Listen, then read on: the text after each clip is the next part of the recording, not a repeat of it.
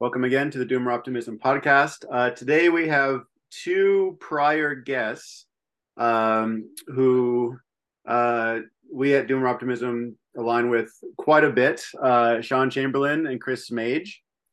You might recall that with Chris has been on at least a couple times, three times actually. You've been on, Chris, when we were in a I think pre-series so.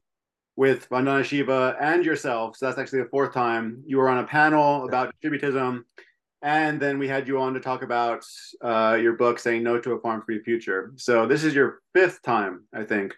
So you're Wow. Going up by the moment, Chris. and Shaun, we Yes. had you on a couple months ago or about a month ago, and we talked about how Doomer Optimism is following in the footsteps of Dark Optimism. Maybe we're slightly Americanized version.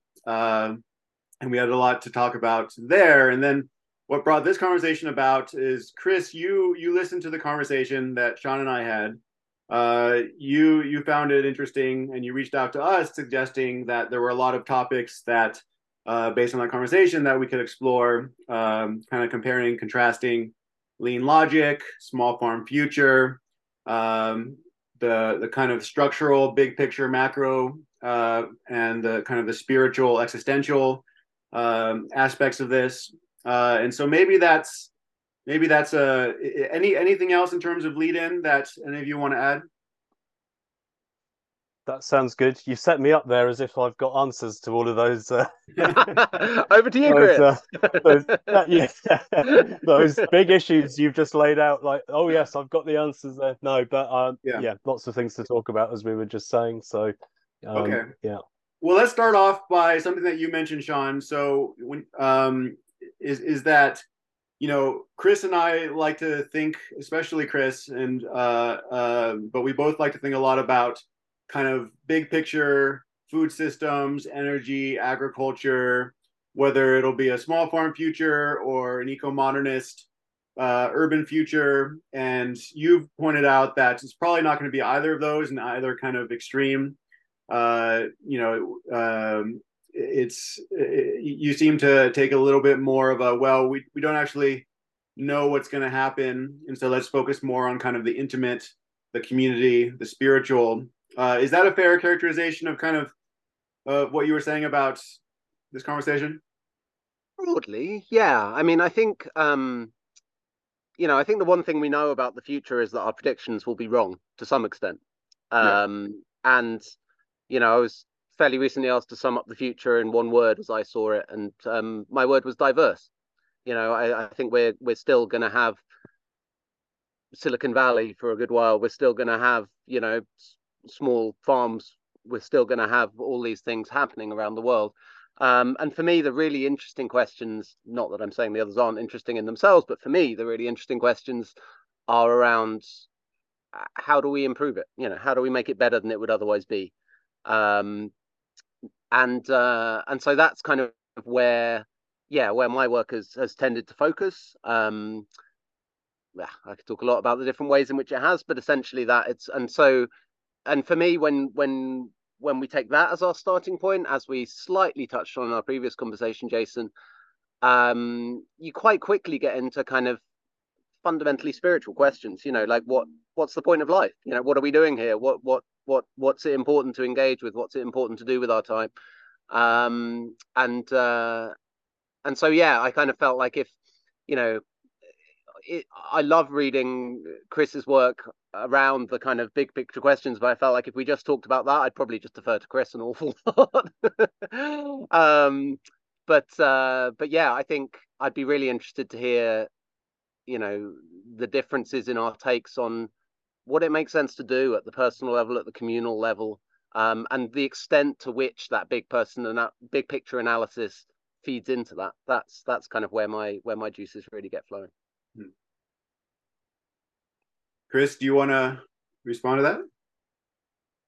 Sure, yeah. I mean, it was really interesting listening to the pod you guys did, and interesting hearing Shaun. You talking about your changing focus over time. I remember you sort of saying how you used to spend a lot of time on Twitter arguing about climate change, and then kind of moved into the, that more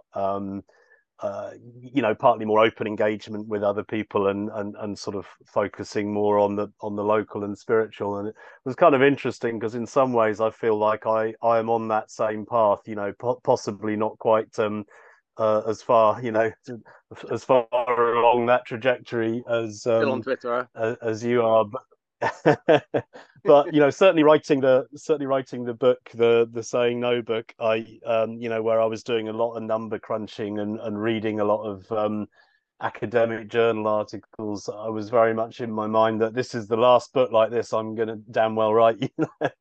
But part of I suppose when you had that discussion about George's trajectory, and it was interesting hearing you talk about him and Paul Kingsnorth, and as you said, sort of old friends who've sort of gone in George different Monbiot, yeah. directions. And I think, yeah, George. Um, and I suppose, maybe what I just thought was worth saying is, my sort of rationale for writing the book, or for doing the sort of number crunching, what Ashley Colby calls spreadsheet brain sort of stuff, is not. I mean, I kind of got a little bit goaded into writing that book, partly by George sort of saying, you're not counting the costs, you're not, show me your numbers, that. So I was like, oh well, all right then, but it was kind of, what I'm not trying to do is sort of predict, sort of say like, I think where George has got to, and you laid that out, I think, nicely in your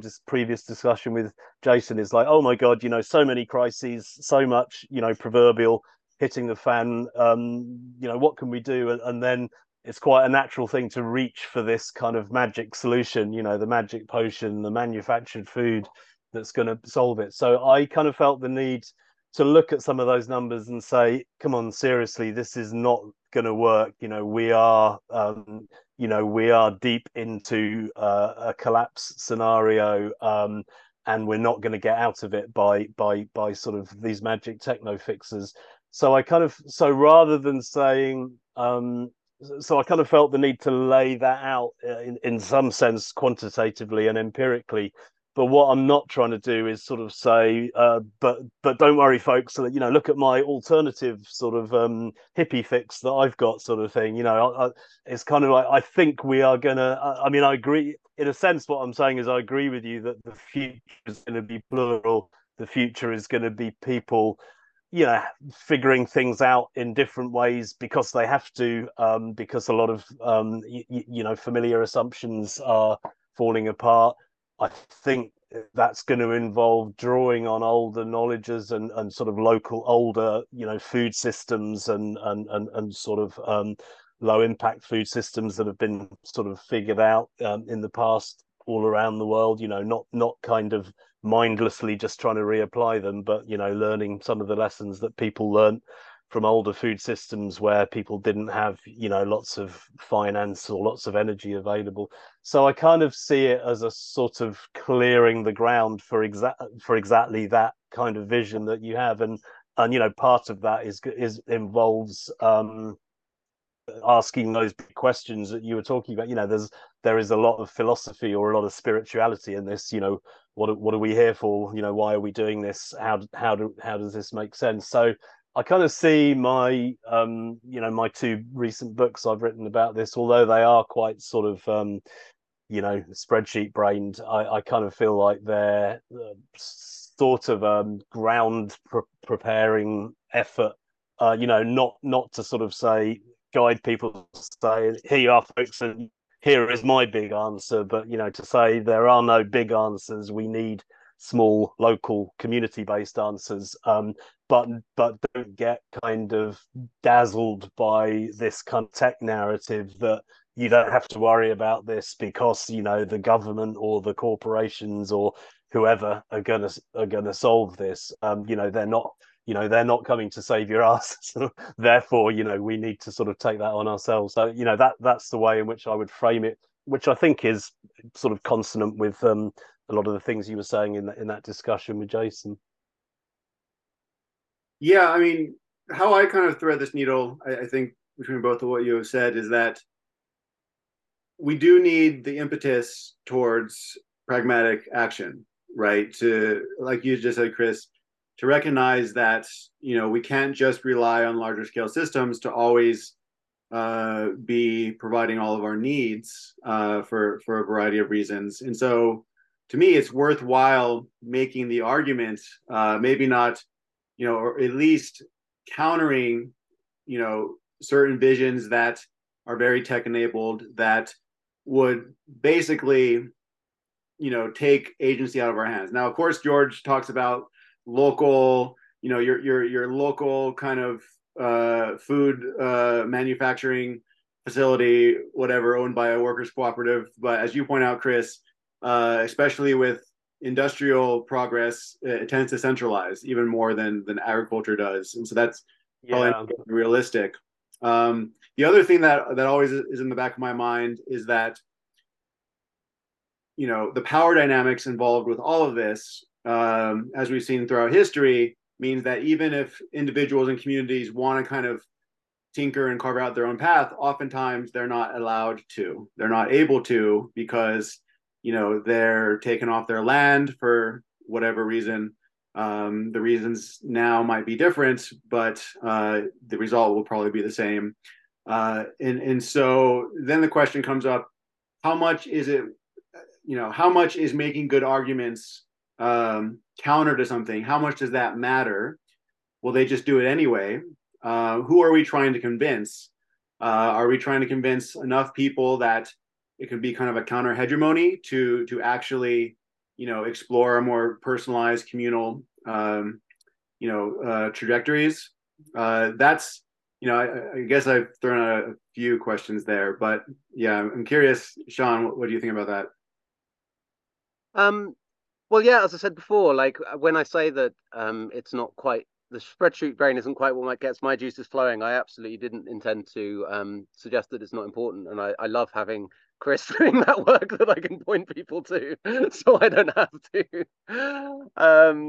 And you know, I love the thing you wrote recently, actually, Chris, about you were talking about sort of older techniques and possibilities, and you were talking about the madness of demeaning agriculture as being this, I think, Neolithic technology, and how, you know, we need to move on from that. And you were like, yeah, you know, like things like, you know, the wheel and knives, we absolutely mustn't be using those anymore either, because they're so, you know, from past eras of technology. I thought that was a lovely way of putting it. And I think, you know, what it comes down to, and I touched on this in our previous conversation, Jason, but I kind of got sidetracked by myself before I kind of finished saying about it, I think, as someone pointed out to me, that I feel like in terms of who we're having this conversation with, for me, it's everyone who's figuring out what on earth they're going to do with their lives. As Chris kind of touched on, you know, and if the mainstream story is, you know, leave it to the big players, they've got it all in hand, then it's really important work to show,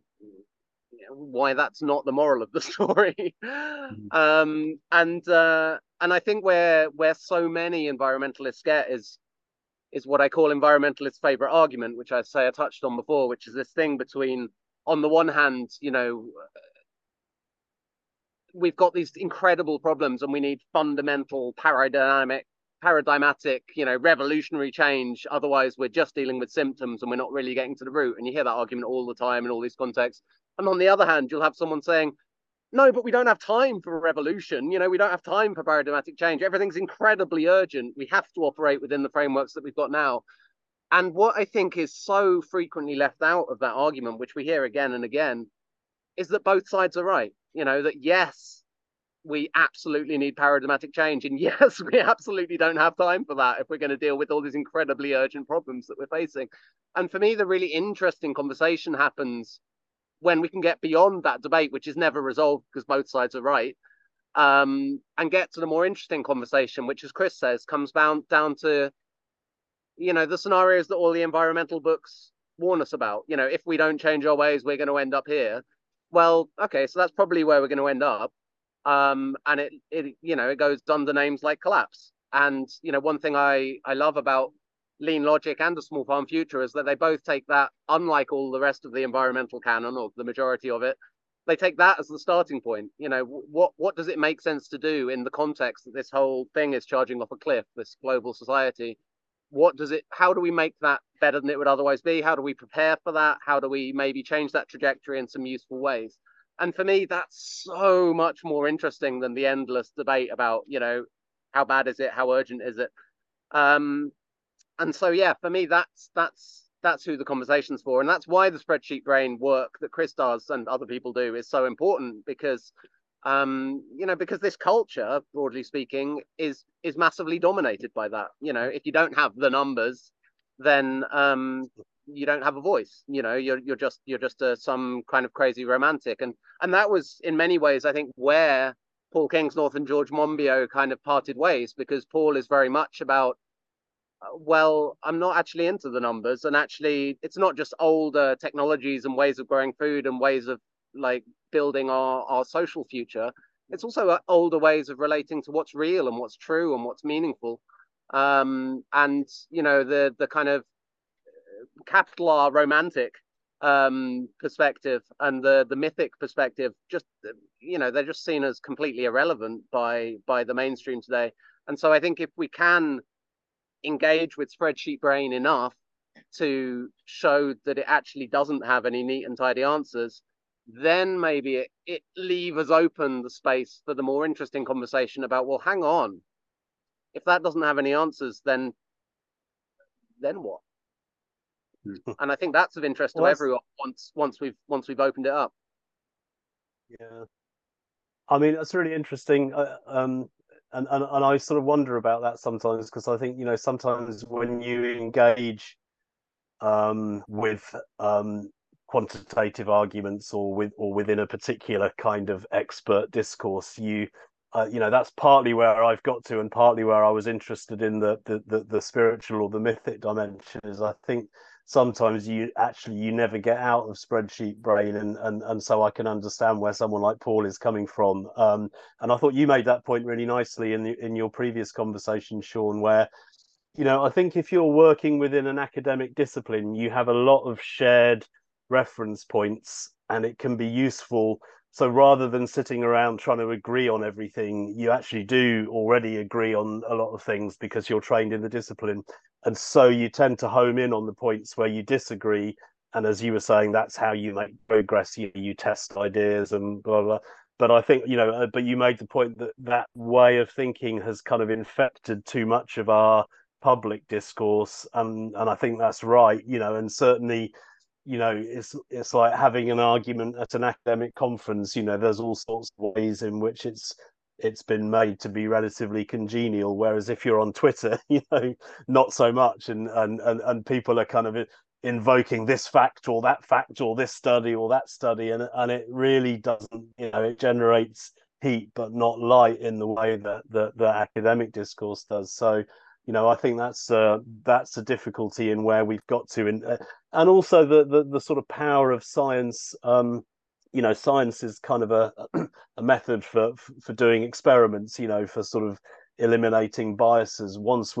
When we translate it into the realm of public policy and talk about, you know, following the science, it then becomes much more problematic. And but that, if you don't mind me just developing this theme, Jason, for Sure. a minute, that was the sort of question that I'm really struggling with at the moment, and I've been writing a few blog posts about it, and that it kind of leapt out at me in your previous discussion.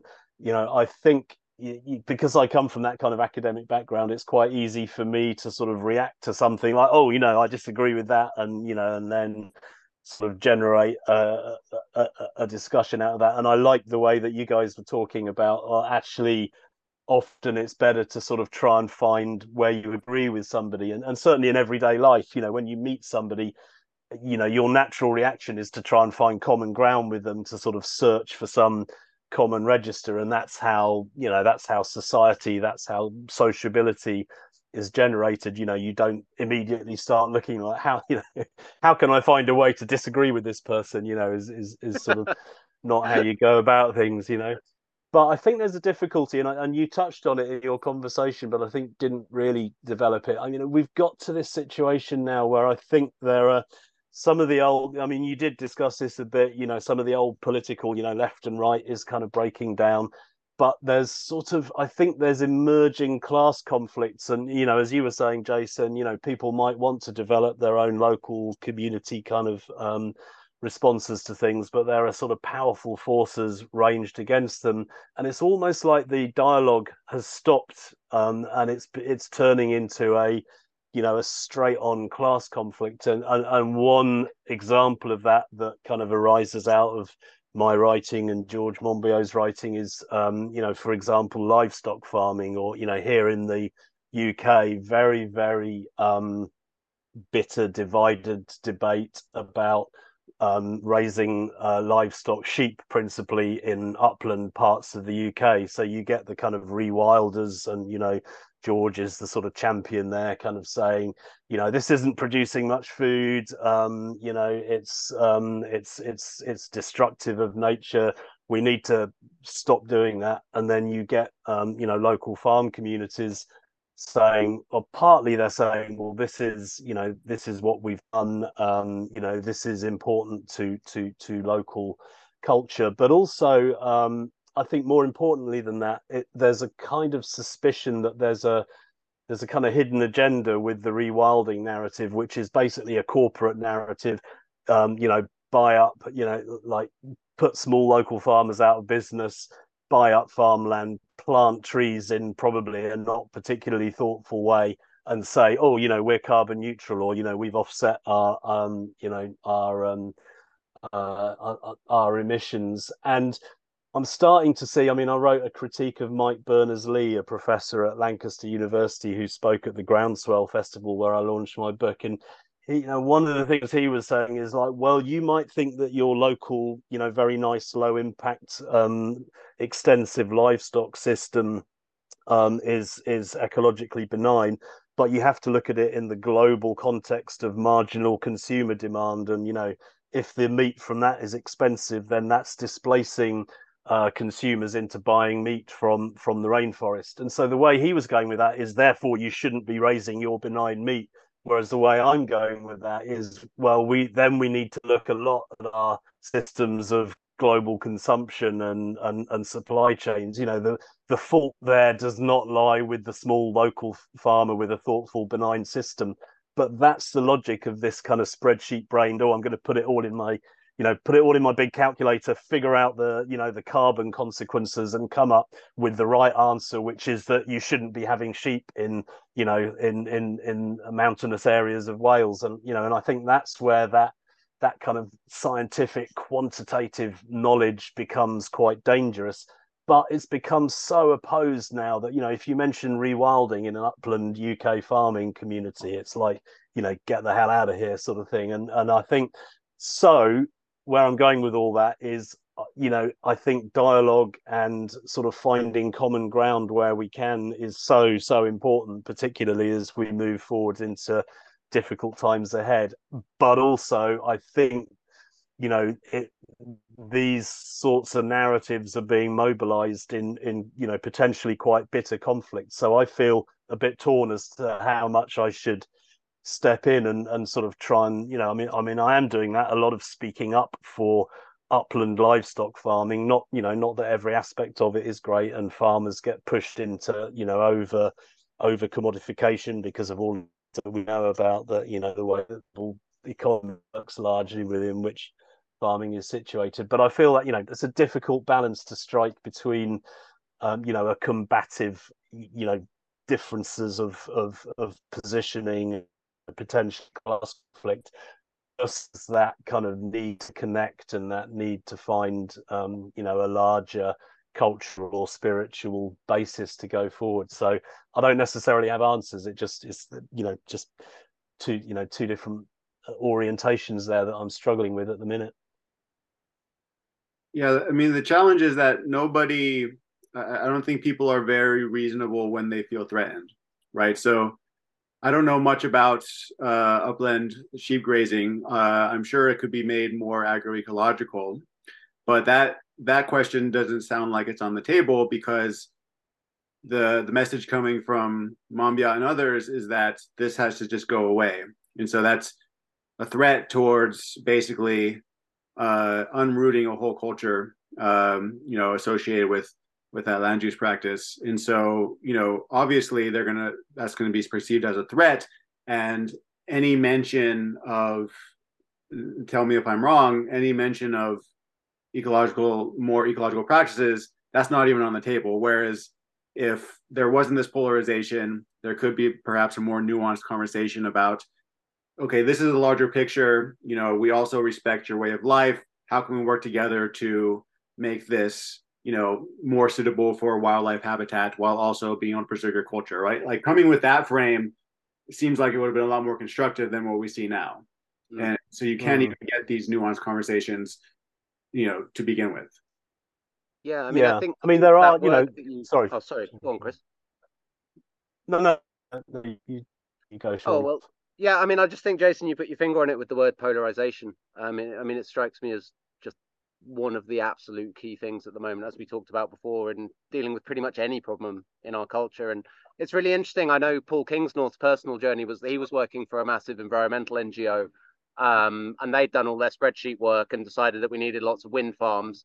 And so he found himself facing huge local opposition to these onshore wind farms because they were, destroying the natural environment that people loved around them. And he sort of came to the point of thinking, well, hang on, how did I end up on the side of the major industrial project versus the local people trying to defend their local nature, the natural world? And that was kind of the point at which he stepped away from that and led to the creation of the Dark Mountain project, which is a whole other story. And I think, it really comes back to what Chris was saying, that if you're into that polarization, then you do get to the point where you meet someone and you're looking for something to disagree with them about. If you go to meet someone and you go to meet them at a town meeting and they're the ones who are advocating for the death of your way of life, then whatever they say, you're looking for the weak point, you're looking for the thing to disagree with rather than the point of agreement. And if we could have those conversations in a way that are like, okay, we're all facing an ecological crisis here, and we have respect for traditional ways of life and all the other elements that are in then can we come together to talk about how we might be able to move forward in a way that respects all of this? Like, we can each put on our needs and our desires on the table and then try and come to something different from what you want and what I want, which is what we collectively want. Once all those things are taken into account, it's a totally different story. And Chris, I really feel your tension between kind of engaging on their terms, if you like, with the kind of spreadsheet brain, which reminds me a bit of the George Lakoff, isn't it? Don't think of an elephant. Like if someone's saying, oh, you're a liar, and you come back with, I'm not a liar and I'm going to prove it, then the whole conversation is about whether you're a liar or not, and all anyone remembers is, oh, maybe he's a liar. And it feels a bit like that when you engage with spreadsheet brain. You're like, well, this is the answer on the spreadsheet, and you're like, well, maybe we shouldn't even be on the spreadsheet. But if we are, then this is completely wrong. Then the whole thing is within the frame of the spreadsheet. And interestingly, I remember, Chris, when I think when you first read Lean Logic, and you sent me a draft of a review you were writing for it. And my thinking's developed a lot since then, but like I think we kind of came to the point of realizing that was happening, that you were like, well, I might be broadly on board with much of this agenda, but like I'm really focusing in on the 10% or whatever it is that I don't agree with, and that's what the whole conversation was about. And I think what's really important as my kind of final point on this is that spreadsheet brain doesn't work. It's kind of what David Fleming calls green authoritarianism, which he writes a bit about, but he talks about it as a guarantee of failure, because it's just trying to pretend that you can possibly take all the factors of a world and fit it into a model and then apply that model, and the world's actually going to fit into it. And that's of course insane. And there's a beautiful poem actually in Lean Logic called "The Peasant's Defiance Against the Advance of Rationalism," which is in the rationalism entry for those who have a copy or want to look at Lean Logic online. And the kind of recurring theme through that is all grievous error to the enlightened head, but we'll outlive the onward march of reason. Our science rings true with system, time, and season. And there's the kind of argument for what would it look like to kind of reclaim science, from this very abstracted model-based thing to something that's actually in relation with the particular and with the local. And on our Surviving the Future conversations for our time programs, which Chris has been a guest on, this year we had Vandana Shiva as one of our guests, and there was quite a kind of spreadsheety conversation going on. And the question was put to her, what one thing would you advocate, in the context of all of this? Like, where should I start in trying to engage with this? And her answer was, know who grows your food, or grow it yourself. And it was such a change from the whole sort of spreadsheety tone of everything that had gone before. But somehow to me, it rang more deeply true. It came from a wisdom, a different kind of wisdom. And, the cultures on our planet which have a track record of continuing to exist in relationship with reality for tens of thousands of years are not this one, are not the spreadsheet brain culture. And so I think, there's this strong tendency in our culture to think that anything else is kind of naive or backward or lost. And Yeah. For me personally, I started off in policy world. I was doing a lot of work around carbon, and before I met David Fleming, thinking I should go off to the United Nations and try and advocate for better climate policy there. And it was meeting David that really kind of changed my direction. So I'm torn as well, Chris, in my engagement with you, because I really love having you to point people out on the spreadsheet brain stuff, but I wouldn't necessarily recommend it. Well, the new book is a little bit easy, and I think as Jason pointed out in the previous pod, the first part is more spreadsheet brained, but then actually I pretty much developed the argument that you've just made, that we actually need to step outside that framing and embrace a kind of longer range cultural wisdom. So yeah, I'm on board with that. I mean, I think the kind of insidious thing about the kind of academic stuff is that people get a bit kind of blinded with science and sort of think, oh, well, it's and don't necessarily understand the language. And that's what, going back again to my critique of Mike Berners-Lee, I think we do so easily get directed to the more obviously quantifiable thing, which is, in the kind of analysis he was doing, was carbon. And I think it's so important to try and have a sort of broad critical basis for looking at some of these things, that what he's assuming in that model is kind of global consumerism, and a kind of money mediated global supply chains. And then if that's your kind of deep assumption, then you might start trading off lamb in Wales with beef in Brazil. But that, if you don't make that assumption, if you step out of that frame, it sort of puts you in a completely different direction. So yeah, I think that's right. But the difficulty, I think, is the way that expert knowledges get used. Sometimes in sort of deliberately obscuring or deliberately sort of malignant ways, but often not. It's just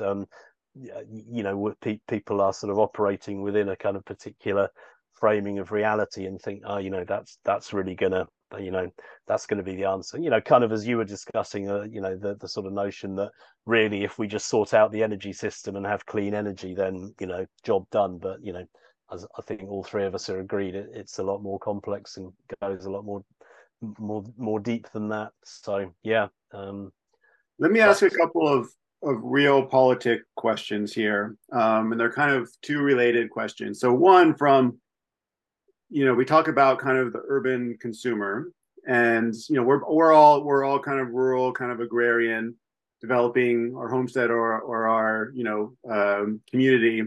But from the perspective of an urban person, and this is increasingly also in the global South, sub-Saharan Africa is urbanizing very quickly at the moment. For example, the concern about efficient global commodity markets for agriculture is probably pretty prescient, right? Because if you're not concerned about that, that might mean that the cities will starve, right? Just getting enough food to go to those places. So from their point of view, why should they take our conversation seriously? So that's one. But from the agrarian point of view, kind of I think what we're all on board with of like, we need to kind of carve out these alternative spaces and these alternative life ways, assuming that climate, ecological, energy, geopolitical, et cetera, conditions are going to get worse and worse, and governments will become increasingly desperate to, let's just say, pacify their populations, and will therefore resort to more extreme authoritarian measures. How do these alternative third spaces protect themselves from that? Like in a very real sense, from just literally getting their land taken away or whatever it happens to be. And these are kind of like two opposing questions in a way, right? Like from two perspectives. I'm curious what you guys think about both of these in relation to each other. I slightly missed the first one. So the urban the urban situation. Yeah. So if I'm how I'm an urban person, I for many generations I haven't been, even my parents or grandparents maybe haven't been involved with agriculture. I live in an apartment in the city. Having affordable food, in this system means having efficient commodity markets, in a global trading system. Probably my interest is in perpetuating that system, right? So I can continue getting affordable bread and meat and whatever else I want. And so this conversation we're having about, oh well, you can't take kind of this, marginal productivity spreadsheet approach because the culture of these these agrarian cultures are important to preserve for other more holistic regions. Why would this be a convincing argument to a person in the city who is worried about being able to feed themselves? That's the first question. Right.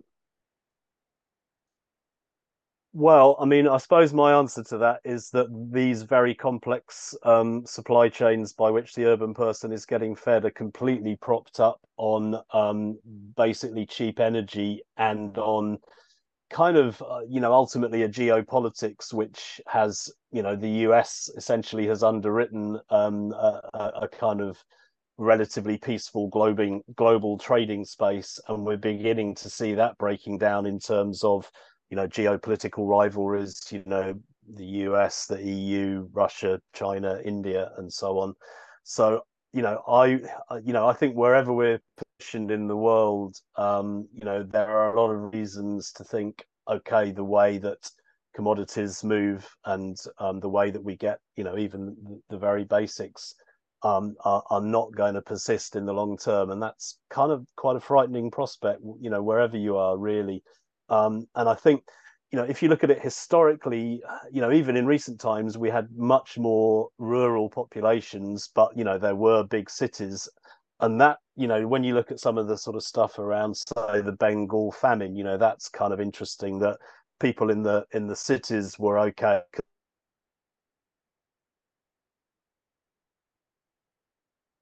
Looks like we lost Chris. Looks like we lost you, Chris, if you can hear me. Yeah. I think you lost me for a minute there as well. While I was listening to Chris, I lost a little bit. Well, maybe I'll jump in until Chris returns. Yeah. Okay. Because I think, as Chris said, and I think we're starting to expand on, so much of it depends on your frame, right? As he was saying about Tim Berners-Lee, if your frame is that we've got this system and this system must continue because collapse is just unthinkable, and then we need to do what's necessary. Again, it comes back to that environmentalist favorite argument. I think Chris is back with us. Yeah, we lost you, Chris. Are you back? Yeah, can you hear me? Yeah. Yes, now we can. Oh, okay. Sorry about that. Shall I continue? Yeah, please. Where are we at? Sure. So, I mean, I was just saying, historically, the way it worked was that there was a lot of people in the countryside producing their own food. They were by and large okay because they were producing their own food.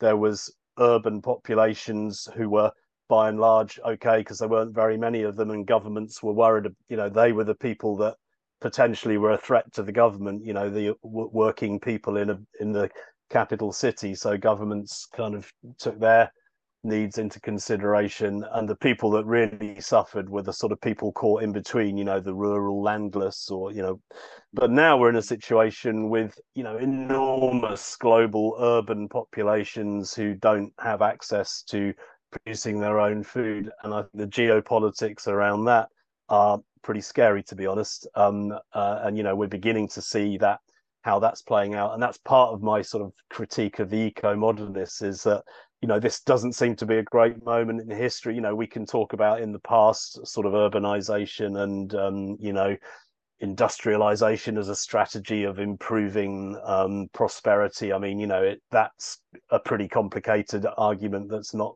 quite as black and white as a lot of people often think. But there's certainly elements of truth in that in the past. If we're talking about the situation now, it really strikes me as not a good idea to be arguing about getting people out of farming, off the land, into cities, using high energy, high tech manufacturing systems to produce food, at a time when industrial workforces are already precarious, and there's this kind of whole level of geopolitical kind of conflict brewing up. So I think where that goes, I don't know. As Shaun said at the beginning, it's not about predicting the future, but my feeling is that we're going to see these systems sort of falling apart in various ways, and there are good models. If you look at sort of situations like Greece, Argentina, people having to figure this out locally because the state has kind of dropped the ball, basically. So that is, it's not a particularly sort of sunny vision of how this is going to work out, but I think my view of it is that people are going to innovate. They are, they're going to have to create new institutions, new relationships, new sort of forms of access to land around food, and hopefully some good things will come out of that in some places. It's all, it's almost a sort of truism of systems theory that you get too much kind of sort of ossification of an existing system, and the part that was the dominant center kind of falls apart, and then you get innovation from what was the periphery, and more flexibility in places that are not so drawn into the to the old plan of power. So and I talk about that in my first book in relation to what I call the supersedure state, the way in which people are going to have to innovate new food and new community systems, but also new political systems. And that interests me as well. So, another thing that you guys talked about in your podcast was sort of how do we decommodify, how to create new types of, how do we create sort of love and livelihood and community sort of outside of these kind of economic systems that, we've all grown up with in conditions of modernity. But whether you're in a rural place threatened by government power, or an urban place, I think is troubling. And I think is potentially there's a kind of technocratic narrative that is being pushed by people both on the left and on the right that is a threat, I think, which is going to be big scale government corporate alliances that will say, well, we're in such a bad situation now, and we need to sort of use all our energetic and financial resources, and you people, you're going to have to do this, that, and the other. There is no. So I think it's important. What Shaun's work and your work, Jason, and my work. It's just important to say yes, there is an alternative, and to create networks and create possibilities to work outside of that kind of technocratic top-down state corporate narrative. I mean, I thought, Chris, what you said there about some of the pretty scary geopolitical realities of our time. I mean, kind of as Jason and I discussed last time, it feels like not being willing to look at those things, or countenance that those chickens might come home to roost, kind of leads to that eco-modernistic kind of viewpoint. And I mean, it really is scary. I mean, the graph above all others, you know, when I engage my spreadsheet brain, that just absolutely floors me is, you know, human population over the last 1,000 years, and you know, we've all seen this kind of exponential looking, you know, rocketing thing. And then you look at the kind of UN predictions, and they're like, oh, well, it sort of stabilizes around 10 billion, and then you know, it's stable, and they never really talk on these timescales, but presumably is going to go on like that for centuries to come, you know. And you just think, well, is there anywhere in that the fact that our ecological systems globally are collapsing? Like, has anyone talked to the ecologists about how plausible that is? Because it doesn't seem so.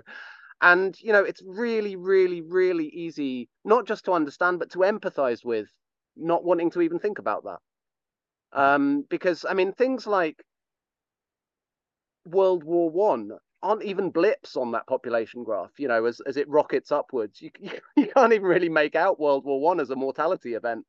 And so the idea that that graph could even conceivably sort of start plummeting in the way that it's rocketed.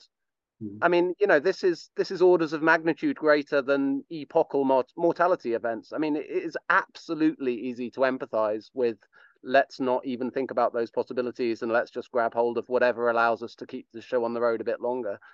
And I think again, it comes back to this polarization thing. You know, if you're in spreadsheet quantification brain mode, and you've got, you know, the enemy, that person over there who disagrees with you, who you're trying to prove wrong, then of course you reach for proof. You know, the way to win that confrontation is to show that your numbers are more compelling than their numbers. And, you know, it's such a different thing from, like, can we all acknowledge that we don't want to go there, but actually there might be a possibility that we go there, and what on earth are we going to do? And let's, you know, pool our expertise and the things that you understand better than me and the things that I understand better than you. It just leads to a very different place. And I often think of I might have mentioned this when we spoke before, Jason, but Derek Jensen has a line about how you know, if you threaten the river, the watercourse that a tribal society depends on, well, they'll resist you with their lives because they know that their lives absolutely depend on having a water source. Um, but if you come from a culture where your experience is that your water comes from a tap and, you know, your food comes from a supermarket, then as Jason sort of led us in with, those are the systems to which you feel that you owe your well-being, and those are the systems that you're going to try and understand and depend upon. And one of the things that's very powerful for me about these surviving the future conversations for our time kind of programs that we hold through Stirling College is that it allows people from all over the world, from all different continents, to talk about these things in a way that's very carefully framed as non-oppositional. And you know, we've had participants from Argentina, we've had participants from Venezuela, we've had participants from various places for whom collapse is not some hypothetical, like, oh my God, can't even think about that. It's, oh yeah, you know, that happens. You know, like, you know, I have friends who don't get enough to eat. You know, this is not a hypothetical thing for me. And it's this sort of time travel experience of, you know, people looking into their own past and going, oh yeah, I remember when I thought about it, like you guys in your comfortable little offices talking about the possibility of collapse. Um, and the one thing that comes through again and again, and that I think speaks to your question, Jason, about those two perspectives and what it makes sense to say to them both, is that looking for our security in money, which is kind of what I was taught to do by my culture growing up, just ain't a good idea. You know, thinking that the way you have security is owning a home and having a pension and this kind of stuff. An awful lot of people around the world, more and more people around the world, are qualified to tell us how unreliable that is. You know, how that can evaporate. And that the far more reliable places to look for our security are the natural world, you know, the soil, ecology, and relationships. You know, actual relationships with people who care about each other and fundamentally care about each other's well-being, not because they're being paid to do so. And so, you know, when I think we step into that frame, you know, look at the world through that lens, then we get into your questions about, well, fine, but I know loads of people who are trying to do wonderful things along those lines, and they're all getting squashed by, you know, capitalism or by government or and for me, the most compelling approach personally is kind of building in the cracks. You know, it seems to me that if we're constantly sold this story that the mainstream is just too big and too powerful and we can't possibly overthrow it and we just have to kind of, you know, live in the shadows. And I think it looks very different if we look at it as actually, no, there's this huge monolithic thing which is teetering, you know, which is not going to be able to keep itself going over the long term. And so what we need to do is divorce our dependencies from that system as much as possible. And of course, it's not only not going to continue; it's also killing everything.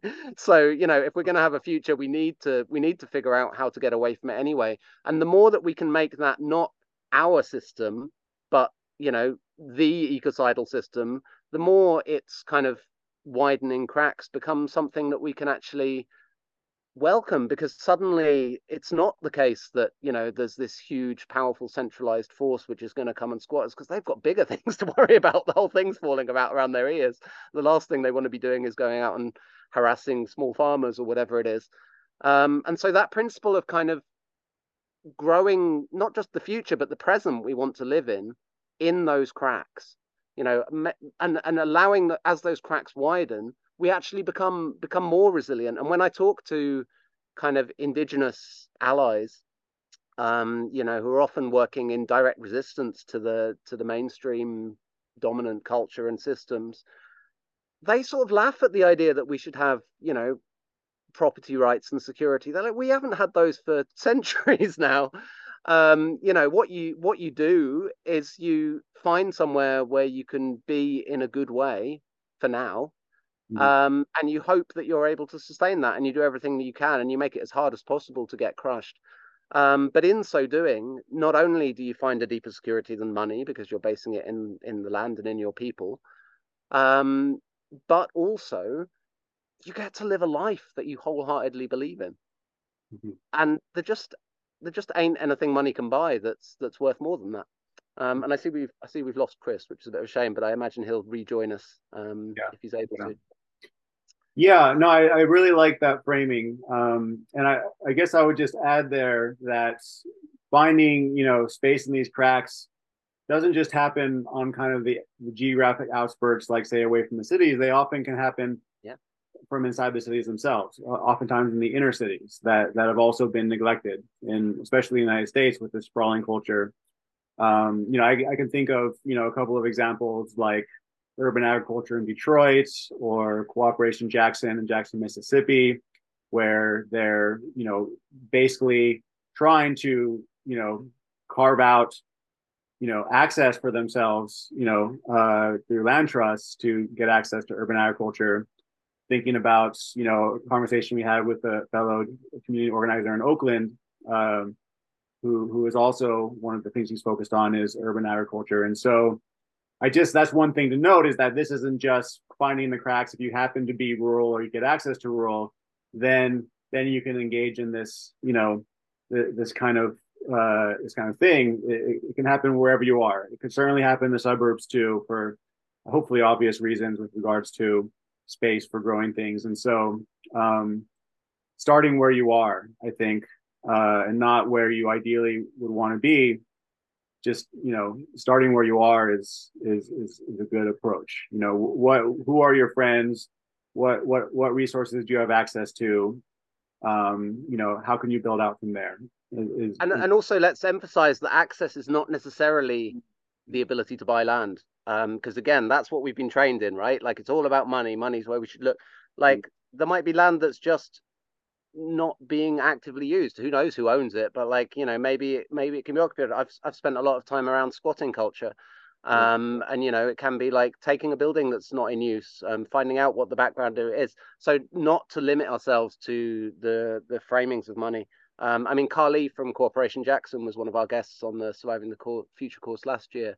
And you know, incredible kind of not just a community who face incredible prejudice in their region, coming together to develop what they need and operate in mutual aid, but also really a quite revolutionary political program about like how do we open up more space for that.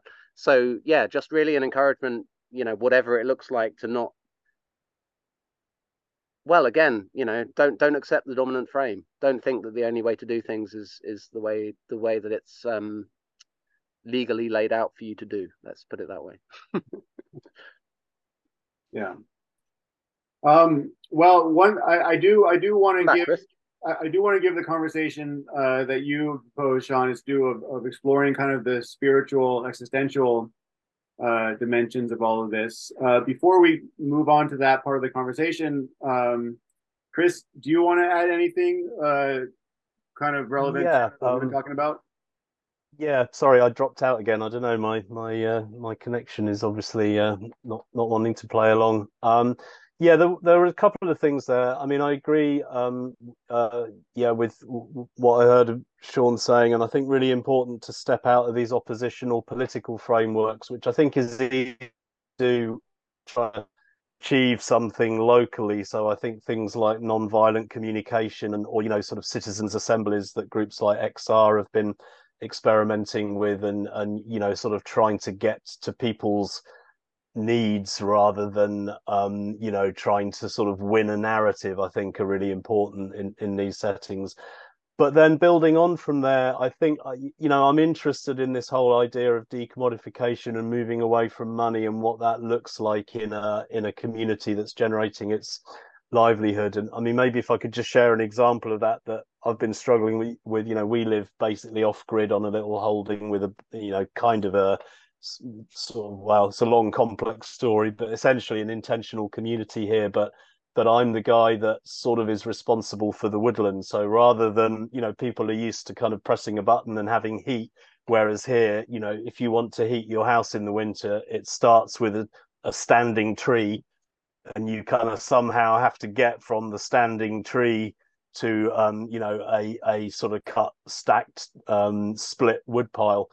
And I think the whole question of building commons is really interesting. And I think that we sort of on the right, people are like, oh, something collective, that's terrible. On the left, commons, oh, it's great. What a lovely way of organizing. But actually, it's quite complicated. Sort of I mean, I like Eve Rodsky's written this book, which is very much about gender relationships in a traditional sort of household, about who bears the mental load. And, men are not very good at this. It's like, I'll go and do the shopping today. Well, that's great. But who is actually thinking about, how to, what does the household need? Who's going to be here tonight? What do the kids need? What sort of foods do they like? So it's not just, it's partly about who's doing the work, but it's about who's carrying this whole task. And I think if you just kind of assume that, oh, well, it'll come together, somebody will, it'll get fixed. It kind of doesn't, and that's when you look at kind of agricultural commons historically, they're often very, very cleverly organized, to make sure that things work and that people pull their weight. But it's hard to do that, the bigger and bigger scale, and I mean, I sort of get into trouble with people on the left for this, in arguing for a kind of household or small scale based way of doing it. It gets harder and harder the bigger the scale. So I think I'm completely on board with the idea of, let's decommodify this and not just assume you can heat your house by pressing a button and then paying a bill to the gas company or whatever. But then how you actually organize that requires a lot of work, a lot of kind of human relationship work, and it's not always easy. And people say, well, that's because we've grown up in this kind of individualistic capitalist society, which is true to some extent. But you look at other societies, historically indigenous societies, or pre-modern agrarian societies, and they too have put a lot of work into figuring out how to make these relationships work. So I'm interested, I mean, we're not going to answer that in this conversation today, but I'm interested in how going forward as we develop more local communities or different types of politics, more agrarian communities, not to just assume that that's going to be easy, or that that building the relationships will take care of itself. That is there's a big future work involved in doing that. So yeah, just wanted to raise that point basically. Shaun, do you want to talk a bit about the Happy Pig and how you guys are navigating that? Yeah, I mean, what really struck me about that, Chris, is like how often I just decide not to heat my space. How often I'm just like, you know what? I'm just gonna work from bed, and maybe I'll indulge in a hot water bottle, but actually, like being a bit cold feels a lot less hassle than, as you say, everything that's involved in turning a standing tree into heat. And I think that's that. Say again. Sorry, I was going to say that's true, but I guess there's always, that's just one example where, I think where you're coming from is a good place, which is, to what extent do we not need to do that? I think is always a good starting point. But ultimately, there are still things that have Oh, to be absolutely. But organized and done. I just think in terms of the framing thing we were talking about earlier, like it's so striking to me. I remember when I was doing a lot of research on kind of oil depletion, and I was getting really confused because I'd look up sort of oil supply graphs and projections, and I'd look up oil demand graphs and projections, and they were the same graphs. And I'd think, oh, this is weird. And then I'd realize, oh, of course they are, because the assumption is, well, this is what's going to happen with demand. So how do we get supply to meet it? I thought, God, that's so backwards. It's not like how do we get demand down to something as reasonable as possible, and then okay, we're going to need to go and find that much energy.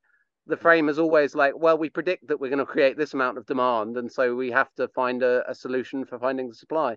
And I do think that kind of, with my slightly silly heating example, but I do think it's a really important point that, and it's one that David Fleming makes actually about, we start by figuring out what we really need, and then we figure out how locally we can get it, and only then do we think about, well, maybe we need some kind of globalized system if we're gonna need something beyond that.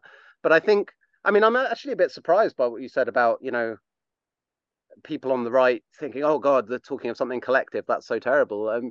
I mean, as you know, I don't really find left and right very useful concepts at all, but certainly some people I know who identify as right wing see themselves as much more kind of grounded in communal responses, and the left wing tends to be a lot more kind of, but as I say, I don't want to get into right and left, but I was Yeah, surprised to I hear think that. there's But a I think, distinction Yeah, between no, I think libertarian, that's more true. libertarian right, more Yeah, communal, yeah, usually religious community right.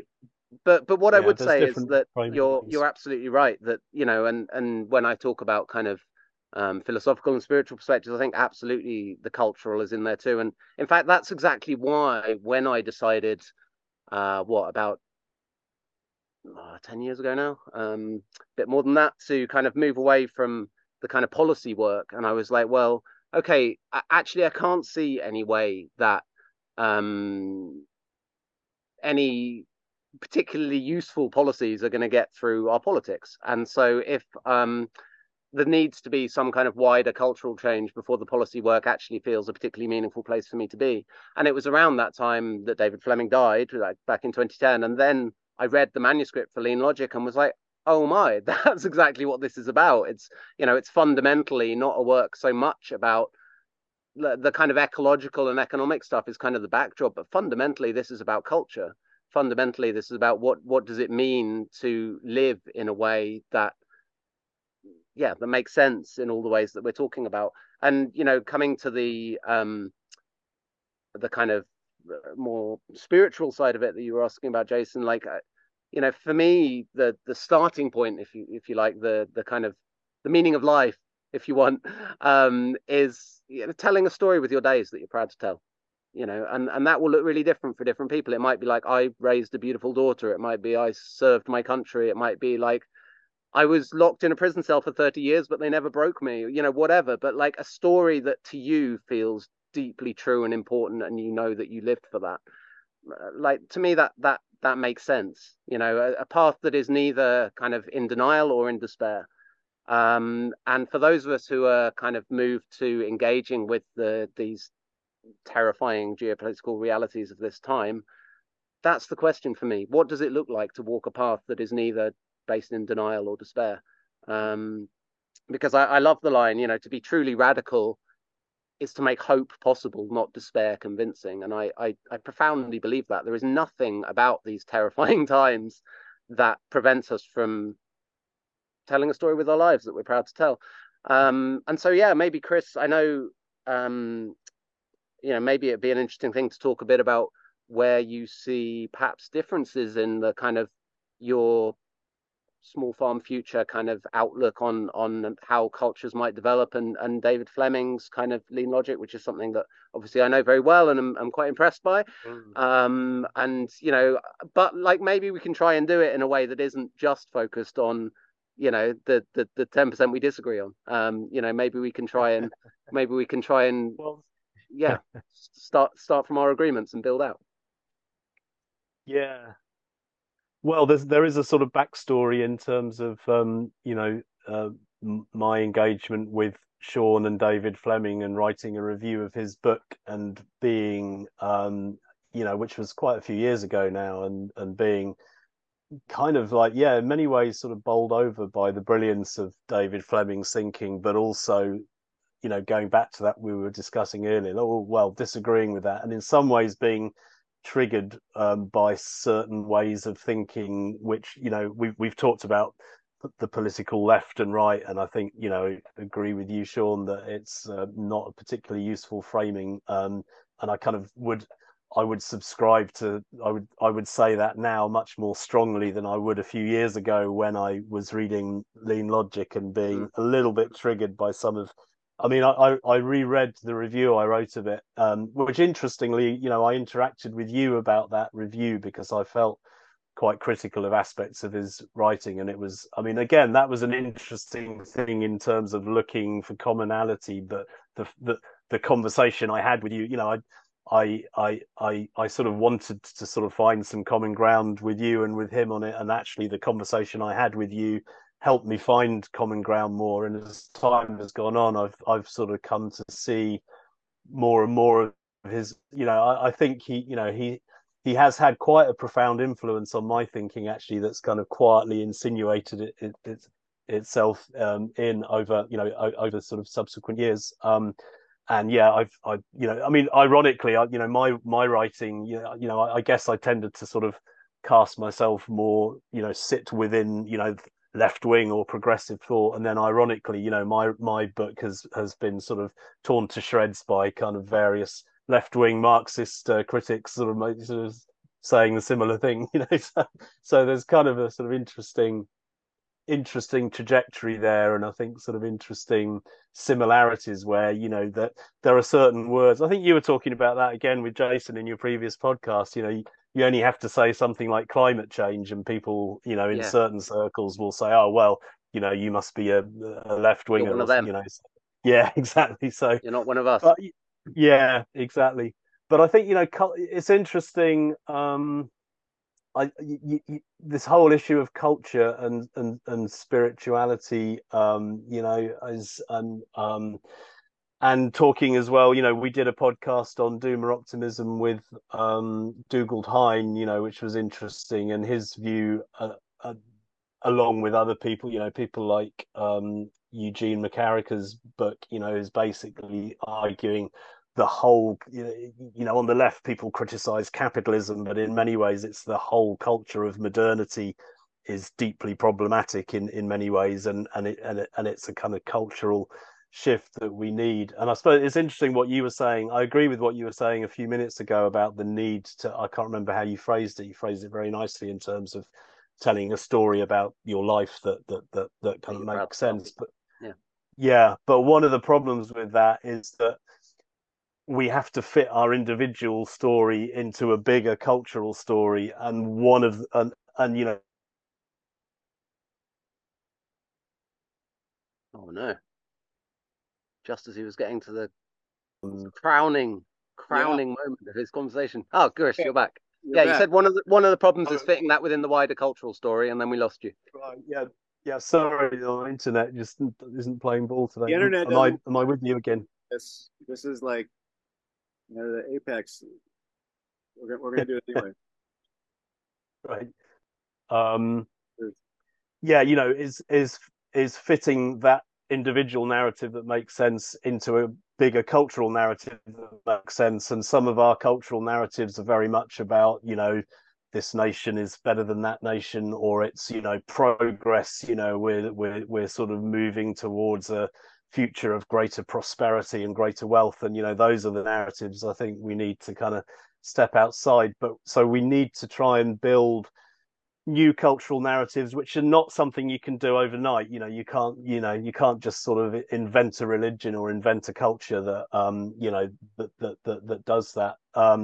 And the difficulty we have is that we've inherited these more local cultures and traditions. Well, maybe not. Maybe that's a whole other route to go down. But I do firmly believe that we can actually draw on older religious, spiritual, and philosophical, pre-modern traditions, but not. We can't just kind of bolt them on to where we are now and say, oh, well, the last few hundred years was a disaster. Let's go back to Aristotle or whatever.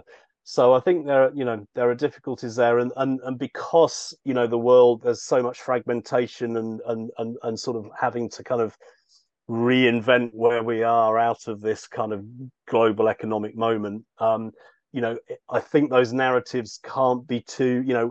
I mean, I like your stuff, Jason. The sort of cosmo-localism. It has to be local. It has to make sense. In place, be grounded, but it can't be too exclusive and closed. And I think there are dangers with closure around culture. And looking back at my review, that one of my worries about some of David Fleming's arguments about culture. But I think I'm equally, you could, I can see that's not that I certainly, I'm not arguing that he was trying to articulate a closed vision of culture, because he certainly wasn't. He was very much trying to working in this space of like, how do we develop a culture that is generates hope and generates meaning out of the ashes. So I can see that more clearly now than I did then. But I still, again, it's one of those tricky, it's hard to find an answer. You can't just kind of pull a culture sort of off the shelf, or sort of create one anew overnight. So that I think is going to be a challenge, as we were talking earlier about urbanism and the breakdown of that, people on the move, people trying to figure out how the hell to sort of get a livelihood going.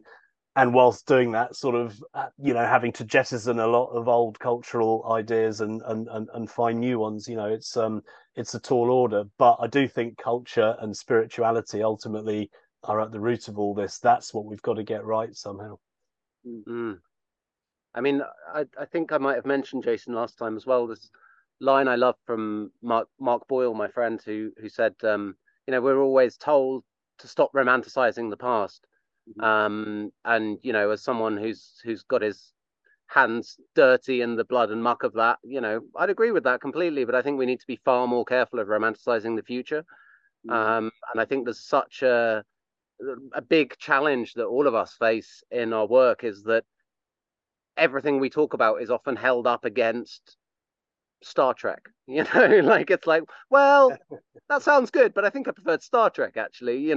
That vision feels really real to people, and so it's understandable. But the problem with a lot of the visions of the future that held up is that they're just ain't gonna happen. There's a whole lot of reasons why, if we're going to get there, we need to radically change direction from our current path. And I really respect what you just said, actually, Chris, about the kind of shifting relationship. I'm sure not just with David Fleming's work, but like that ability to kind of shift your kind of feeling towards something, I think is so a critical cultural skill. Because that's essentially the work of undoing this kind of us and them polarization, isn't it? To be like, okay, actually they did use a couple of trigger words, but maybe I can find the place where I agree, and maybe I can actually, it's something I encounter a lot on the Surviving the Future program, because we talk a lot about David Fleming's work, and we've got people from many different cultures around the world participating. And quite often there's something there that they find triggering or concerning. And I think, partly that's a product of David's way of writing, where he'll often sort of say, well, obviously we all agree with this, blah, blah, blah, blah, blah. And then, well, that's completely wrong. And actually what we should be saying is the other. And if you take the bit where he says, well, obviously we all agree with this at the start out of context, it can sound like he's saying the opposite of what he's saying when he's actually, articulating a problem by saying this is where we want to go, but actually it faces this problem, can sound like a critique of where we want to go, rather than engaging with the challenges. And of course, when we're in a culture that really emphasizes this kind of one-upmanship, polarization, point and laugh at the idiots on the other side type of approach, then, as I say, it's a really critical skill to be able to step past that, and sort of find that common ground. And there's actually Carly Akuno from Cooperation Jackson. I don't think he was the first one to say this, but he said a line that's really stuck with me in terms of building these new cultural stories and perspectives. I say, I'm not sure it's his line, I don't think it is, but he said it's far easier to act your way into new ways of thinking than to think your way into new ways of acting. And that I think is a real touchstone in the work of creating the new cultures that we desperately need. Is, we make the path by walking it, and we can only walk from where we are now. We can't just think ourselves into being a different person with a different understanding of the universe. And that's why, in many ways, for me, the critical thing, when we get into conversations about, I don't know, like environmentalists often kind of feel like they're shaming everybody, like, oh, well, you shouldn't be flying, and you shouldn't be eating bacon, and you shouldn't be this, and you shouldn't be that. And that comes from their understanding of the consequences, and the fact that we probably don't want the consequences, but it often comes across as just being a bit miserable and telling everyone what to do. And for me, what's far more important is that people are living authentically, actually, because I think the big problem in our world, as I see it, the biggest problem is that we've got a culture globally, if you can talk about a global culture, which I think it certainly has some features, which is probably the most powerful machine there's ever been for alienating people from their spirit. Just convincing people through some kind of economic pressure that they should ignore how unhappy they are with the way that they're living and just plod on. And it was Howard Thurman who said, don't ask what the world needs, ask what makes you come alive, because what the world needs is people who've come alive. And so for me, like, if someone, the big problem that we face is that we're sort of consuming the world in order to sustain ways of life that are actually pretty miserable for most people, which seems like the absolute worst of both worlds. If someone said to me, I am wholeheartedly at peace with, flying to Bali for 2 weeks to go on holiday, I'd be like, great, then I totally support you in doing that. But what I usually find is someone actually isn't wholeheartedly at peace with it, but they don't want to think about it, and it's all too complicated and difficult, and they're going to do it anyway, and they're not even going to fully enjoy it because they feel kind of guilty for it. And so, what I really would advocate is the work of integrating ourselves, letting the part of us that wants that thing talk to the part of us that doesn't want the consequences of that thing. And in my experience, when we have that conversation, we get to an answer. Like for me, the thing I'd probably most love to see in the world is the Great Redwoods in California. And my ex-girlfriend is from that part of the world, from San Luis Obispo, and she really wanted me to go there and meet her family. And I reflected on that and thought, you know what? That would make me unhappy. Like, to feel, based on my current understanding, that I'd personally contributed to the likely death of those great beings by just feeling like I had the right to go and meet them in person, actually wouldn't make me happy. And I'm a happier person for not going, because I've rid myself of that cognitive dissonance, and I've told a story that I'm proud to tell with my time. But I'm not saying nobody should fly. I'm saying everyone should do that work of finding the path that makes them truly happy. And in my experience, if I loved flying to Bali every summer, but then the more I became aware of the environmental impacts of that, and came at that not from the point of some bloody environmentalist telling me I shouldn't do this, but rather like, well, I also would like us to have a future on this planet. Then over time, in my experience, I've come to the point where I think, well, actually, deep down, I don't really want that thing anymore, because the thing and the consequences of the thing can't really be separated. And so that's for me where we do the work of the kind of spiritual work, if you like, but the work of creating a new culture is when we listen to everything that we hear for the truth in it rather than the thing we can disagree with, and then do the work of integrating that truth into our own path so that it feels like one we can truly live wholeheartedly and with joy. And then we're acting our way into a new way of thinking. And the more we live that authentic path, in my experience, the more it tends to have good effects for the beings all around us, the people and the cultures and the more than human world. So yeah, that's where I would come from on the spiritual cultural thing. And unfortunately, I've so offended Chris that in his polarized, blinkered way of being, he just couldn't even stand to be on a call with me anymore. And he's just hung up, which frankly is disgusting. He's burning lean logic right now. Yeah, he's gone to Sweden specifically for their freedom of speech laws, so he's gonna fly it to Bali and then burn it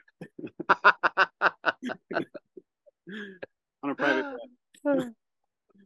Yeah.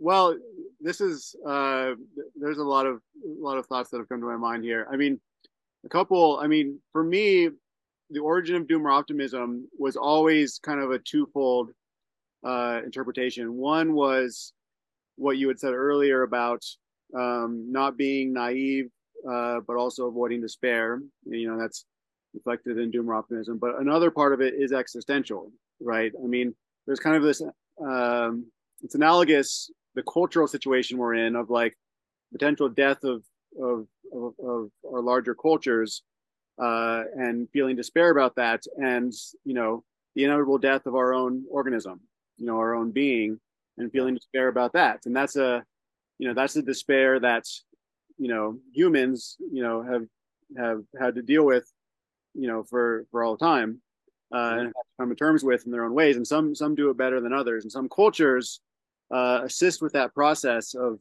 coming to terms with death, and allowing that to vivify your present and the majesty of what is arising right now.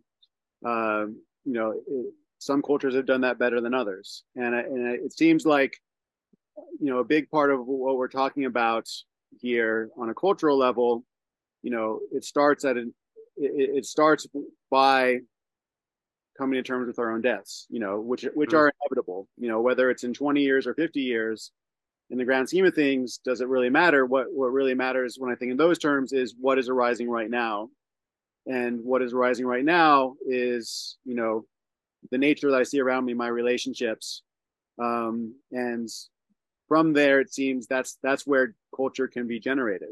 And the other thing that came to my mind is that it seems like oftentimes culture as a concept is only really understood in retrospect or from the outside, right? When you're culturing, just like when you're commenting, when you're culturing, it's not a self-conscious thing. It's all the little things you're doing to make do, to survive, to manage your relationships around shared resources.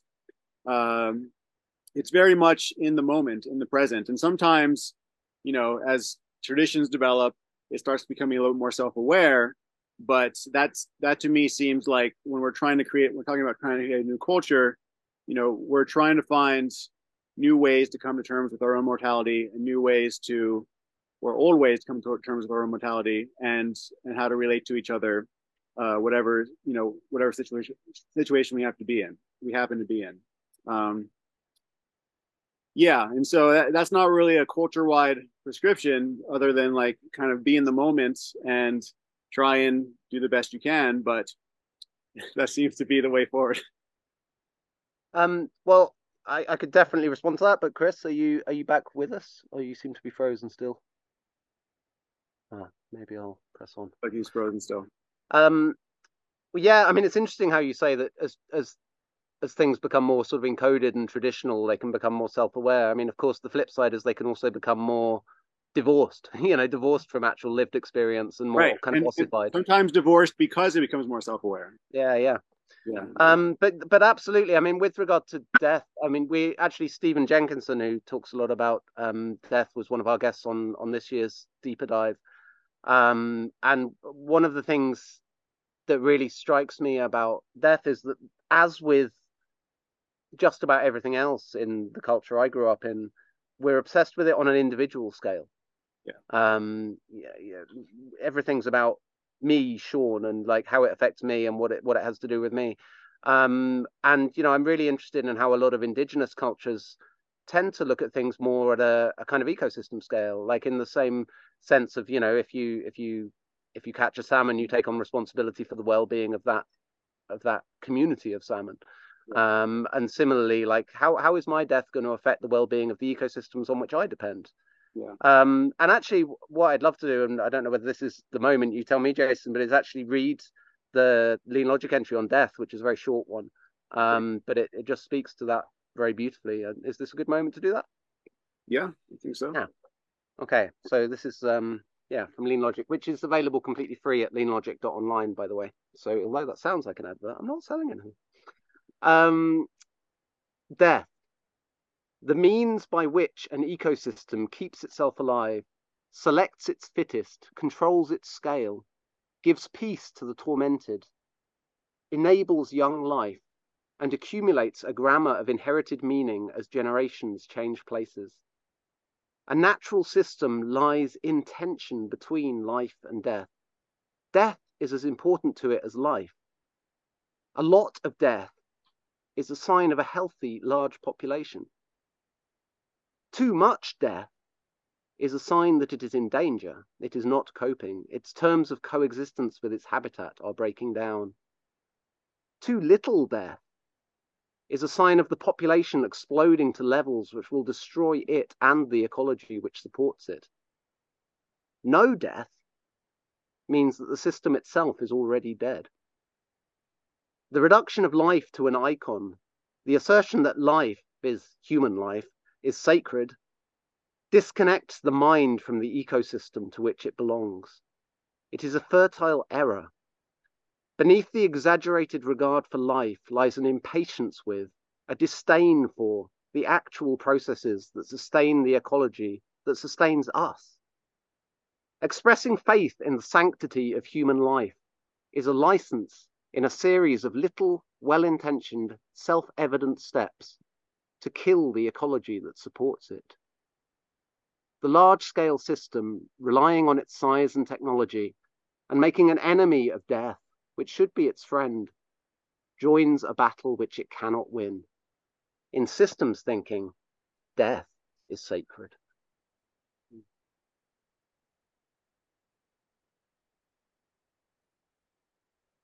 Yeah, there's a lot there. And that's all culture building too, as we explore this stuff around how we conceive of these things, and as you say, most critically, how we live in relation to them. Yeah. One thing I wanted to add, kind of tangential, I think, thinking in terms of being part of an ecosystem is one way to cope with death. Another is to think in terms of ancestors. There are many cultures that thought more in terms of cyclical thinking rather than linear thinking in terms of, this, whether it's a spirit or soul, however you conceptualize it, of kind of being connected to your ancestors and to your descendants in a very profound way, where, death becomes a kind of a relative thing, not an absolute thing. Anyway, that's just a stray thought. Chris, we thought you had flown off to Bali and burned Lean Logic. Yeah, sorry if I gave that impression. Yeah, I've been wrestling with various modems and things here, trying to reconnect. So I did catch some of your conversation, but not all of it. But I definitely didn't fly to Bali. Yeah. Was there anything that you caught that you wanted to come in on, Chris, or should we?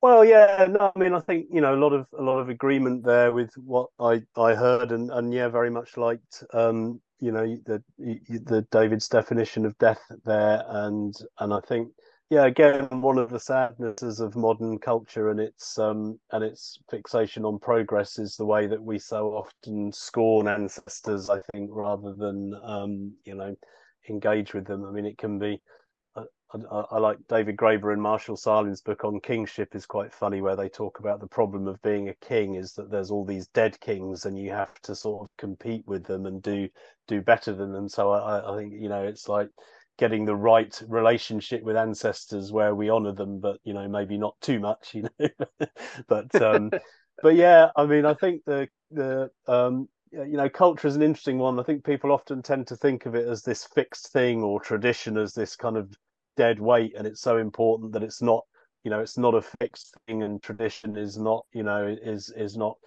to be a traditionalist, to insist that everything is done in this certain way is not what it's about. Culture is a kind of it's a field of action, and I liked the quotation that you said earlier, Shaun, about acting your way into new thinking. And I think one of the problems with when we were talking about academia earlier, or the weight of modern culture, is that there is a lot of institutional ossification, which makes it hard to come alive exactly in the way that you were saying, and to sort of rethink your position. So I think trying to create spaces outside of these established sort of mighty institutions is important. And the only thing I'd say there, in relation to my examples like commoning or whatever, there's a lot of there is potential for burnout, I think, and there is potential for people to think, oh well, we're doing this new really cool sort of community collective thing, and it's bound to be great, and then actually finding that human relationships are always, or very often, difficult.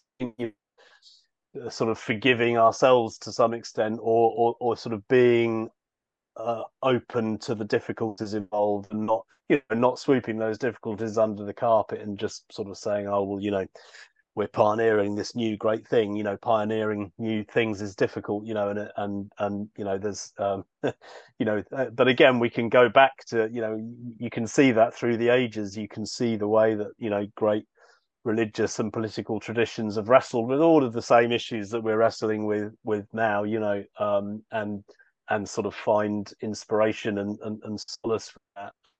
So yeah, just sort of finding our way out of what's I mean, that death quotation was great, sort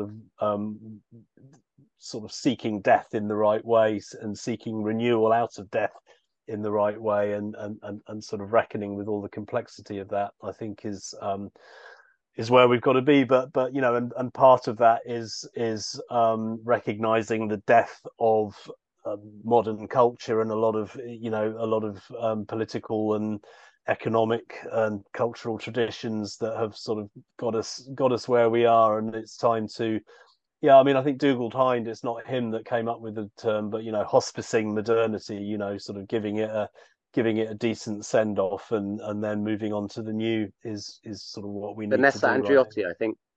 Right. Yes. Yeah. That's right. Yeah. Yeah. Yeah. So all good stuff. I think we're sort of very much on the same page with this. But and as you're saying, everyone has their skills and their interests to bring to it. It's a matter of doing that and finding the connections, really. Yeah, different things bring different people alive, fortunately. Yeah. Good thing complex ecosystems and complex relational systems are more robust. Usually, if they don't cause more polarization, and that's the process. Yeah, only it was so easy to just wrap everything up in a nice little nutshell, eh? And be like, that's the one principle that guides them all. Yeah. Well, we need to wrap soon, but any last thoughts? Anything that we didn't explore in this conversation that we want to touch on before we wrap up? I was quite interested by Chris just mentioning burnout there, because that's definitely been a big part of my story. Some of your listeners probably know I was involved, as was Chris indeed, with the Ecological Land Cooperative. And, you know, back in the day, I moved on to the first site of the co-op and kind of went there, I think with quite a spreadsheet brain. Like, I think my spreadsheet brain had decided that being a small scale grower was just the right thing, along with analysis that anyone who's read Chris's books is probably well familiar with. And so I decided I'd better do that then. And there's a lot to be said about, as Chris says, the human relationships and all the practicalities. But basically, I think I was very much asking what the world needed rather than what made me come alive. And I remember having a conversation with my friend Rob Hopkins around that time when he said, I sort of called him for some advice, and he said, well, everything you're saying makes a lot of sense, Shaun, but the way you say it doesn't sound a lot of fun. And if it's not fun, it's not really sustainable. And that's really stuck with me, as evidenced by the fact that here I am saying it all these years later. And I did really burn myself out, kind of trying to do what I felt I should do. And I think, for me, that's a big part of the beauty of kind of telling a story we want to tell with our lives, that we're really deeply aligned with, and that we're not ignoring any small voices in ourselves that are saying, what about this? Or I'm not really happy, or oh no, don't listen to that. I think if we can heed all those little voices, and again do the work of integrating that into ourselves, and maybe combine that with the holy grail of kind of non-attachment to outcomes, working for outcomes, but without requiring that they come to pass in the way that we hope, but just believing that doing the best we know and the thing that most makes us come alive is worthwhile, regardless of whether it succeeds. Doesn't mean it doesn't hurt when it doesn't, but at the same time, it's still worthwhile. To me, that's kind of been the antidote to burnout. If I'm doing something that I really, with everything I know at all levels of myself, believe in, and I know that it might not work out as I hope, but by God, it's worth the effort, because isn't this beautiful? Like, I'm really just creating something here that I want to create. Then it doesn't feel like burnout anymore. It doesn't feel like, oh God, I just have to keep going. It feels like, well, this is what I want to do with my days. And I think that's been like my big learning of the last decade, probably, is how to do things with my time that allow me to feel like each day, well, I'm doing what I believe in with my days. Doesn't mean it's always easy or fun. I remember indexing lean logic as one of the most mind-numbingly tedious tasks I've ever undertaken in my life. But it absolutely felt like part of the story I wanted to tell. I absolutely wanted that book in the world, and I wanted to honor David's memory. And I had a why for the tedious how. And so I think that's kind of, maybe where I would sort of pull it to a close, is just finding that path that's yours to walk.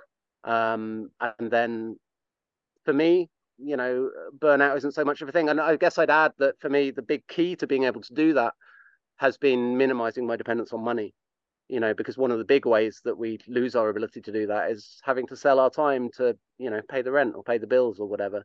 And again, the real beauty of building our lives more around relationships, staying with family or in a squat or in an activist place, or whatever it may be, like, there are ways of having places to exist that aren't financial, they're relational. And my experience has been, the more that I've learned to do that, the more I've learned a new culture. I was kind of raised in finance culture, if you like, and it was a lot of hard work learning how to do that. And there are definitely times when I thought, oh God, shall I just take an Airbnb instead of staying with this person when I go and give this talk, because it's just so much social effort and all of that. But that work of learning to make my life more relational felt like my work in a way that working for money never did. And the more I do it, the less money I need, so the less I need to earn money. And actually then, as it's turned out in my life, writing and talking and teaching around that has ended up bringing in not very much money by normal standards, but enough that I don't have to then go and sell my time independently. So yeah, bring all that kind of spirituality down to the practical. Like that's been my kind of inoculation against burnout, which left me absolutely broken. You know, at a point where I was sleeping 3 hours a night and just absolutely not functioning.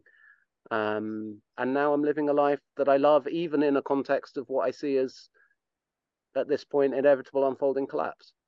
And that's, yeah, if that's not doom or optimism, I don't know what is, Jason. I'll count it. I'll count it. Yeah, just past the threshold. Right, good stuff. I mean, if you're not having it, I'll pull it back into dark optimism and claim it for my own. What about you, Chris? Any last words? Well, yeah, fun listening to Shaun then, that's very pretty much second what he just said, and that's very much been part of my experience. I mean, partly jacking in an academic career to be a grower, and to be a small scale commercial grower, very similar experience, partly in terms of just getting kind of crushed by the existing economic system in a way I was a little bit naive about, and also feeling that it had, I had to make a success of it, because we have this very, this narrative that, if you do something, you have to succeed, it has to work, and defining that in quite narrowly sort of careerist terms. So it's taken me quite, similar journey to Shaun in that sense, of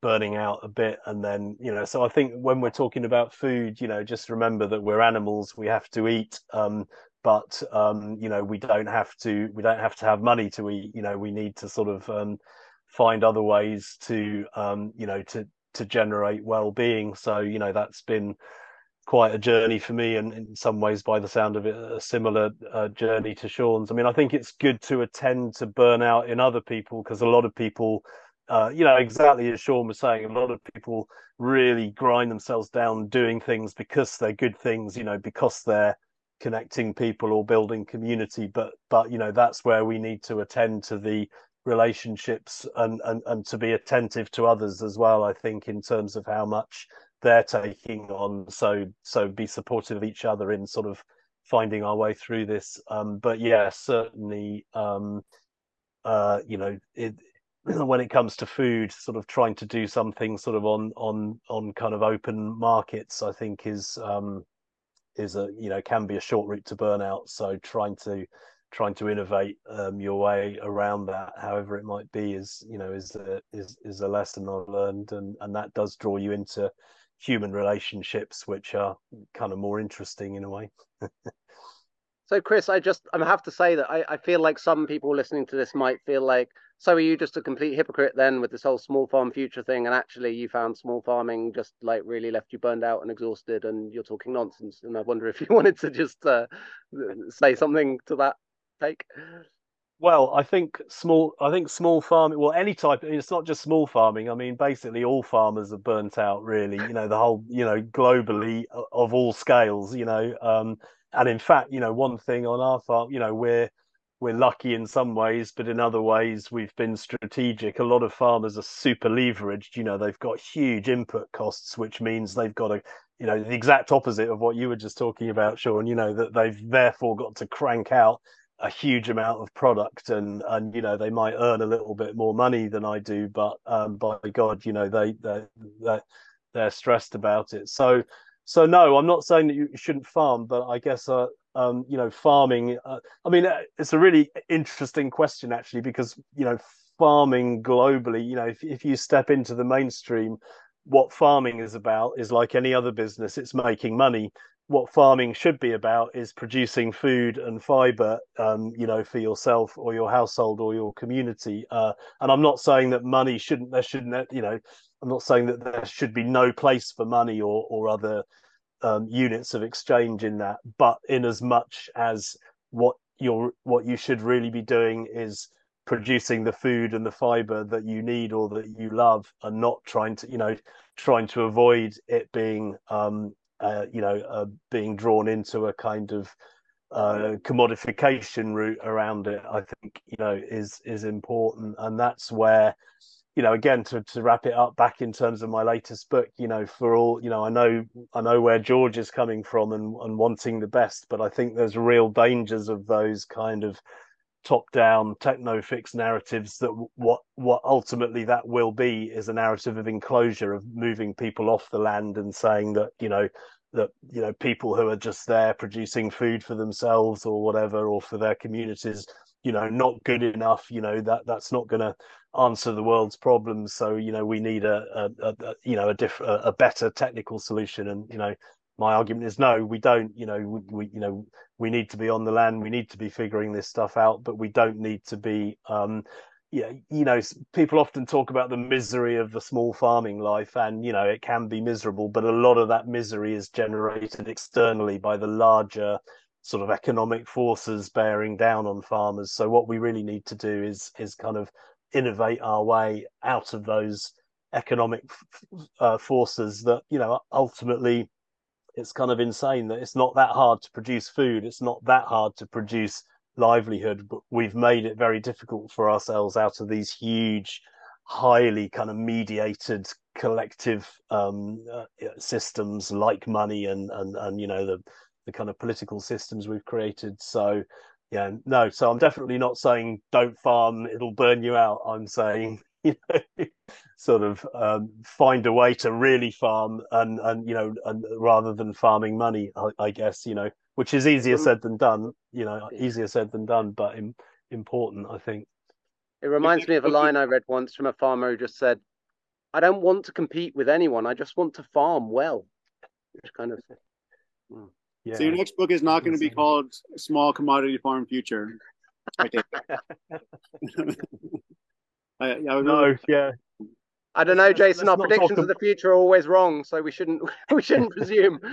If we start talking about next books at this stage, that's going to prompt a sort of feeling of burnout for me. But I think, no, I don't want to write another spreadsheet brain one though. I want to develop the kind of lines of much more along the lines of what we've been talking about today. I think are the conversations we need to move on to. But we do need, I think, we do need to collectively be aware of the forces that are, potentially, all that stuff we talked about, the sort of narratives over access to land and class sort of issues that, we do need to sort of be on the side of, or like you were saying with Paul Kingsnorth, really interesting, that whole thing with the wind turbines. We need to be very thoughtful about what we're advocating for and what we're bringing into being.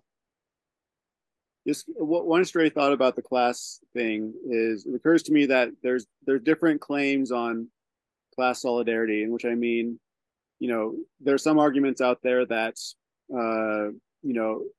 securing commodity food production for cities is a class issue because it feeds the working class. And then there's the class issue that we talk about of access to land, household and community provisioning. So that presents a potential competing class claim, which is a difficult issue to sort out. And I think we've kind of touched on it in this conversation. Just wanted to include that thought there. I have a lot of stray thoughts today. I don't have too many whole arguments, just stray thoughts. Well, I mean, both Chris and I have been on the board of an organization over here called the Ecological Land Cooperative, which, is seeking to engage with the extremely difficult tensions around that. I mean, the two, I understand the planning permission thing is quite different in a US context, but certainly over here, the two big obstacles are, the price of land and the permission to build a home on it, essentially. I mean, it comes actually back for me to another one of David Fleming, probably my favorite David Fleming line, which I'm sure I must have mentioned last time we spoke, of large scale problems do not require large scale solutions, but small scale solutions within large scale frameworks. And for me, that's the Ecological Land Cooperative is a beautiful example of that. It's like, how do we create an organization that can do a lot of the admin and bureaucracy of the kind of planning bit so that the small scale growers can grow and, have the relationship with the land, and also, without getting into it all, creating a business model whereby we can make that land available more cheaply than it would be otherwise available. And in so doing, you enable the people who are brought alive by, having that relationship to the land to, as far as is possible, because obviously this is a kind of an inherent compromise of an organization in the sense that it's trying to exist within the current system. It's not saying, let's just take some land and defend it and do what we want on it. It's saying, we're going to do this in a way that doesn't break the law, and that but within that context, how can we make it as easy as possible for people to follow what brings them alive and farm in as little commodified way as possible, as affordable a way as possible, and as a bureaucracy free way as possible, because actually, as Chris says, growing food in itself is not a hardship. There's no reason why we should see that as a tension, like, oh well, people have to eat, so someone has to do the awful work of actually creating that food. That's not a real tension at all. So yeah, we've both had some practical engagement with those issues. I'm not sure I'd particularly share that framing of it as a class tension. But then again, I tend to think much more in terms of well, I guess what I'm saying is polarizing frames than right and left and working class. It's an argument that I think will be increasingly, like George Monbiot already has kind of wielded that argument, but it's an argument that will be increasingly wielded towards communities who push back against the pressures of commodity production. So that's just something to be on our radar.